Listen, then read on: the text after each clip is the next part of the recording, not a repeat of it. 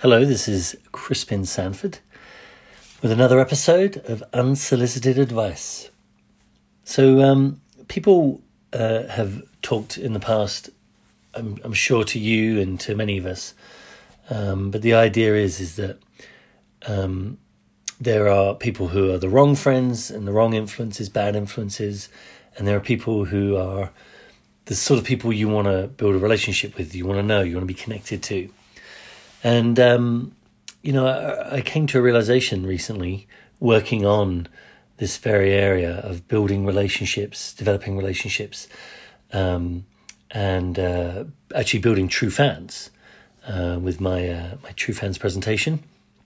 And, really it just came to me as a part of working on all that and working through all that, that the whole thing really can be resolved by just simply developing relationships with people who share your interests, people who are engaged in your shared interests. They're doing something, they're active, they engage you on that subject. And also you can see by demonstration, not just what they say, but that they have your interests at heart. They support you, they encourage you. And, they're obviously interested in what you're doing with likes and hearts in your different groups and activities online, or things you talk about when you're texting, and they send thumbs up, etc. Ultimately,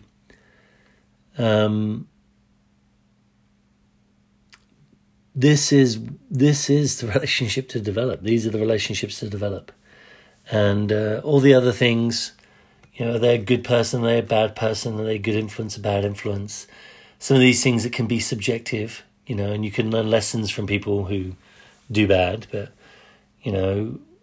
fine, you got the lesson, but you move on. There was benefit in that, but that was how you processed it. Doesn't mean that you should keep them around to be bad so you can learn lessons. I mean, good Lord. Anyway, just want to keep it simple. And give you another piece of unsolicited advice.